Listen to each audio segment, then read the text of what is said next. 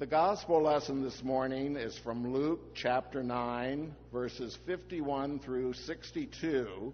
It may be found on page 70 of the New Testament in your pew Bible. This is the story where Jesus is beginning to make his way toward Jerusalem and some of the would-be followers that come to him.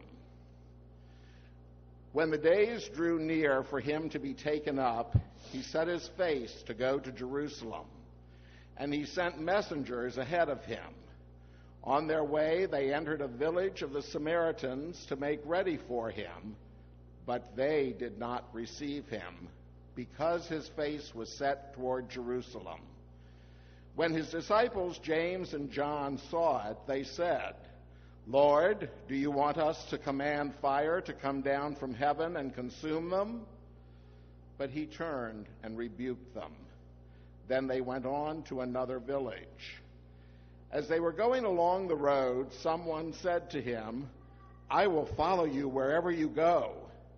And Jesus said to him, "Foxes have holes and birds of the air have nests, but the Son of Man has nowhere to lay his head." To another he said, "Follow me." But he said, "Lord, first let me go and bury my father." But Jesus said to him, "Let the dead bury their own dead. But as for you, go and proclaim the kingdom of God." Another said, "I will follow you, Lord, but let me first say farewell to those at my home." Jesus said to him, "No one who puts a hand to the plow and looks back is fit for the kingdom of God."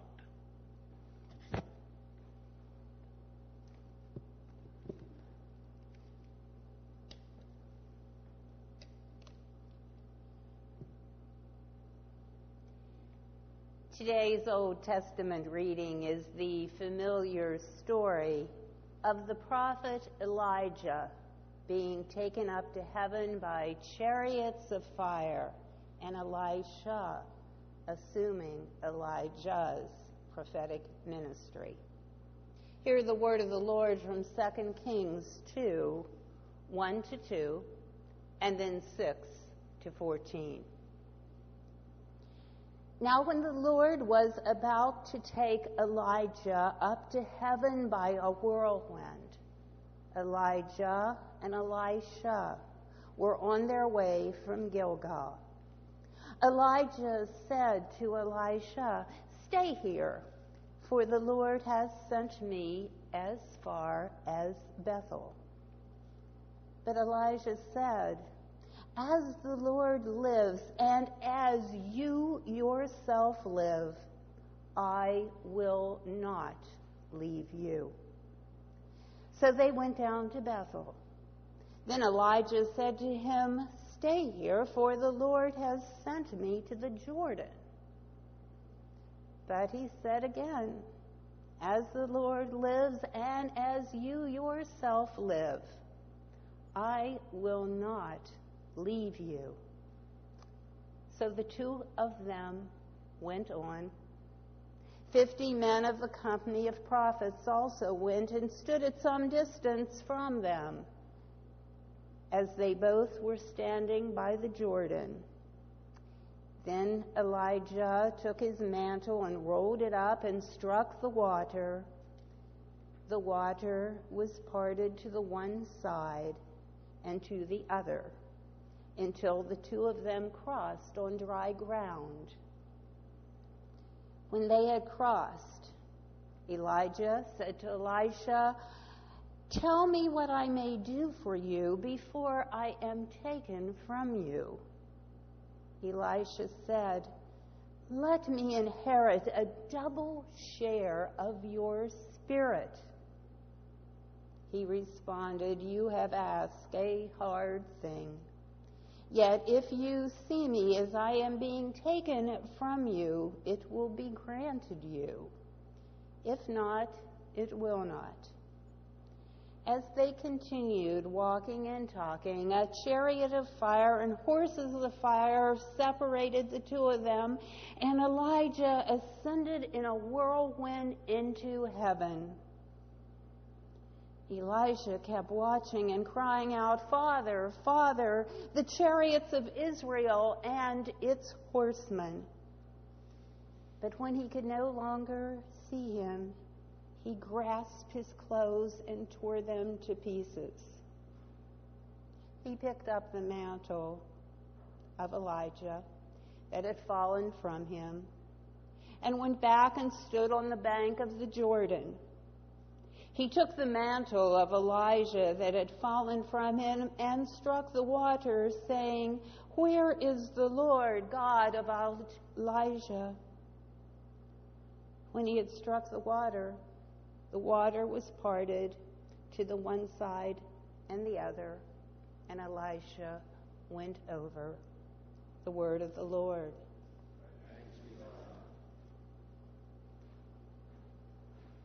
In our postmodern, scientifically and technologically sophisticated society, it can be puzzling to contemplate what the Holy Spirit might be telling us through the colorful and dramatic apocalyptic stories in the Bible, like the one we just heard. Besides being a good read, what real message could this story about a prophet being lifted to heaven by chariots of fire have for us today in our modern world? To find the answer, let us enter this text through Elijah's perspective. In this story, Elijah is on a journey that is full of suspense and full of ambiguity. Although in earlier chapters, God told Elijah that Elisha would continue his ministry, Elijah's request reveals that he himself is not sure about his future. At this point in the prophet's story, Elisha is merely following Elijah in the role of a faithful servant. Elijah requests that he will inherit a double portion of Elijah's spirit, which in the Old Testament refers to the legal right of the firstborn. In other words, Elijah asked Elijah to be his principal heir.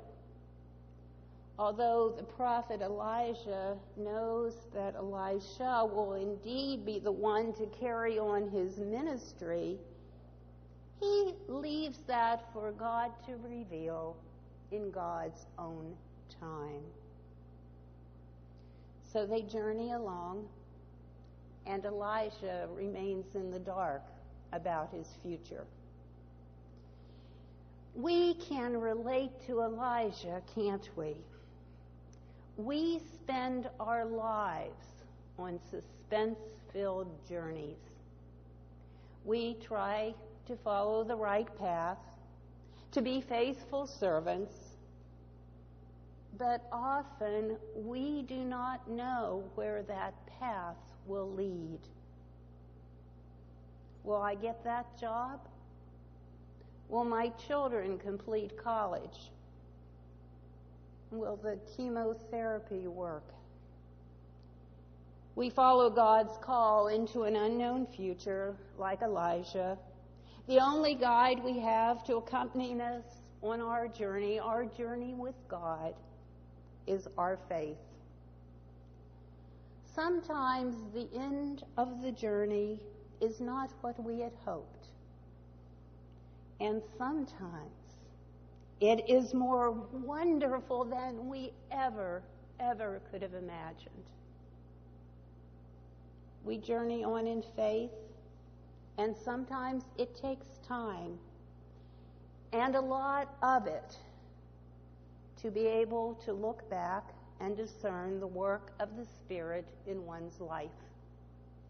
A wise member of this congregation said this week that he is sure the Holy Spirit has been at work in his own life but he has seen this only retrospectively.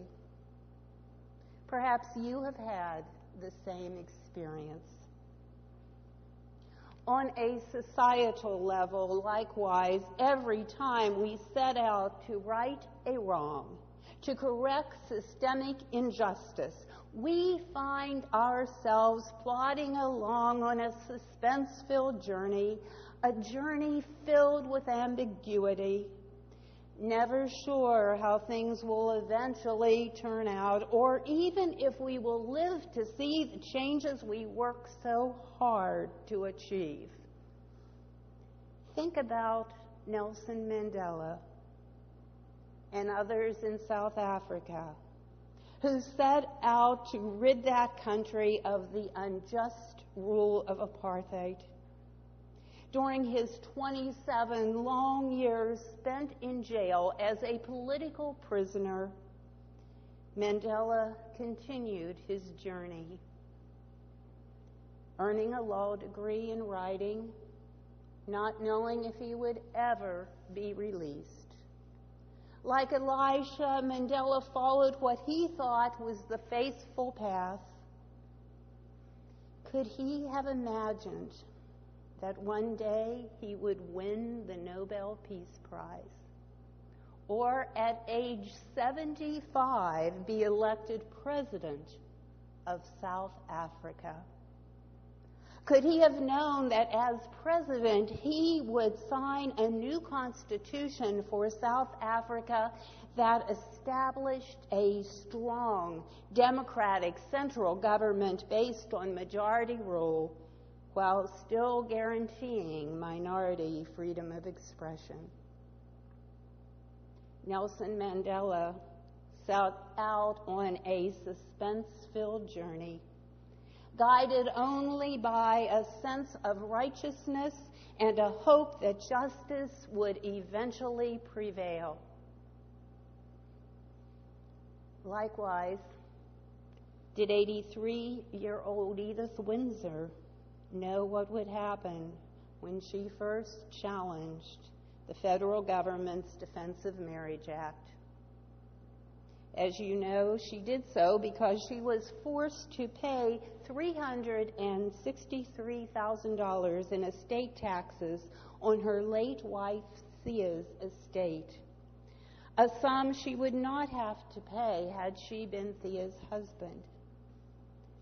Could Edith Windsor have imagined that her case against unfair economic discrimination would lead to an historic ruling that makes all same-sex couples equal as heterosexual couples in the eyes of the federal government?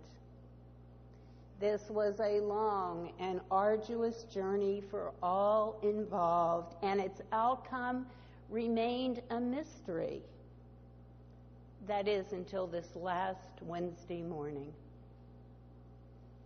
So like Elijah, we, God's children, the famous and the not so famous, journey on, walk with God, not sure what the future holds for us or for our world.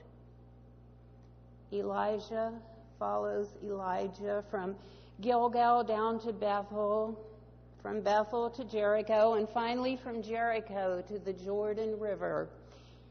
Elisha is tested along the journey. At each stop, Elijah tells his disciple to stay behind, but Elijah refuses to leave.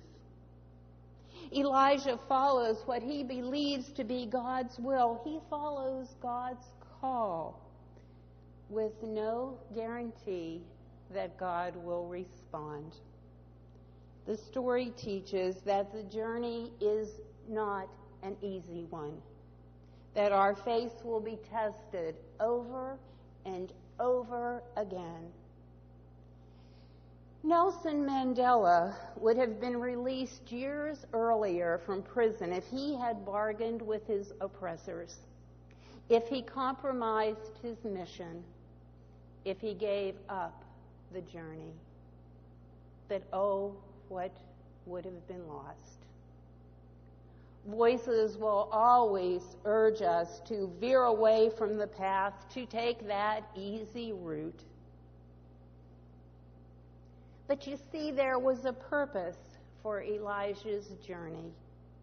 In order for Elijah to be God's prophet, he needed to see firsthand the power and sovereignty of God.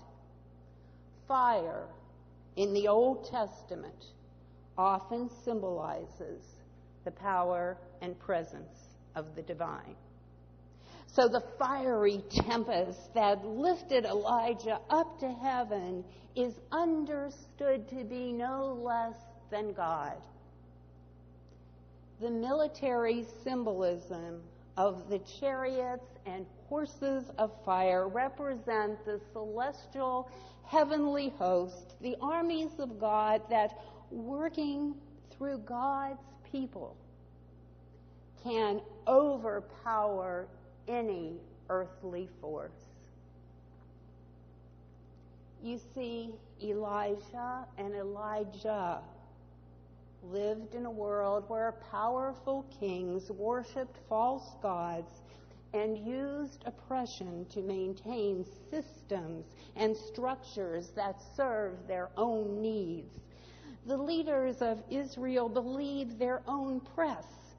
They were self-centered rather than God-centered. Their power was, in fact, like all worldly power, illusionary. Think about that. But for those around them, especially for those whom the kings oppressed, their power seemed very real. In order for Elisha to realize his call to prophecy, he needed to be sure that the God of Israel, his God, was powerful enough to transcend all the elements of the world, including its corruption. Likewise, the only way we can carry on the life ministry that God intends for each of us is to have faith that the power of God's redeeming and transforming love will give us the strength we need to continue the journey, in spite of its challenges, in spite of its uncertainty. Now, what happens next in the story is rather surprising. When Elijah is taken from Elisha, when Elijah's mantle has fallen to the ground, when that whole magnificent pandemonium is over, when Elisha had indeed seen the vision that would seal his role as Elijah's heir, Elisha did not immediately test his powers as one would think. Instead, Elisha tore his garment in two and mourned. As many of you in this congregation have experienced, even when a loss is expected, we still need to mourn, to pause for a while on our journey, because such mourning gives poignancy to our future work and holds meaning for the rest of our lives. Eventually, though, Elijah did pick up the mantle and tested the powers that God had bestowed on him.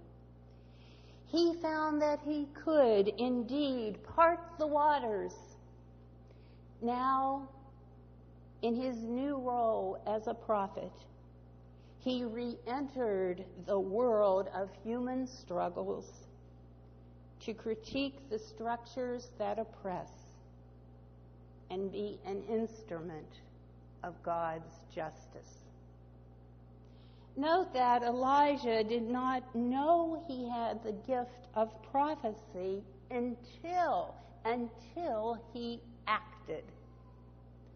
So we too, individually and as a church, are first called to walk in faith and then to act. For it is only in the doing that we become the people God intends for us to be. We can never fully realize our full purpose, our call, if we sit on the sidelines of life and do not embark on that faithful yet suspense-filled journey. In the end, we might not realize what we hoped for: the prophet's mantle, the new job, the cancer cure, the bill passed, the Presbyterian Book of Order being amended, or our candidate elected. On the other hand, like Nelson Mandela or Edith Windsor, we may live to see our seemingly impossible dreams and far-flung hopes become a reality. But we need to take that faithful journey. There are lessons to be learned and gifts to be received along that journey. At the end of the day, for many, regret born from inertia is worse, far worse, than the disappointment of trying and failing.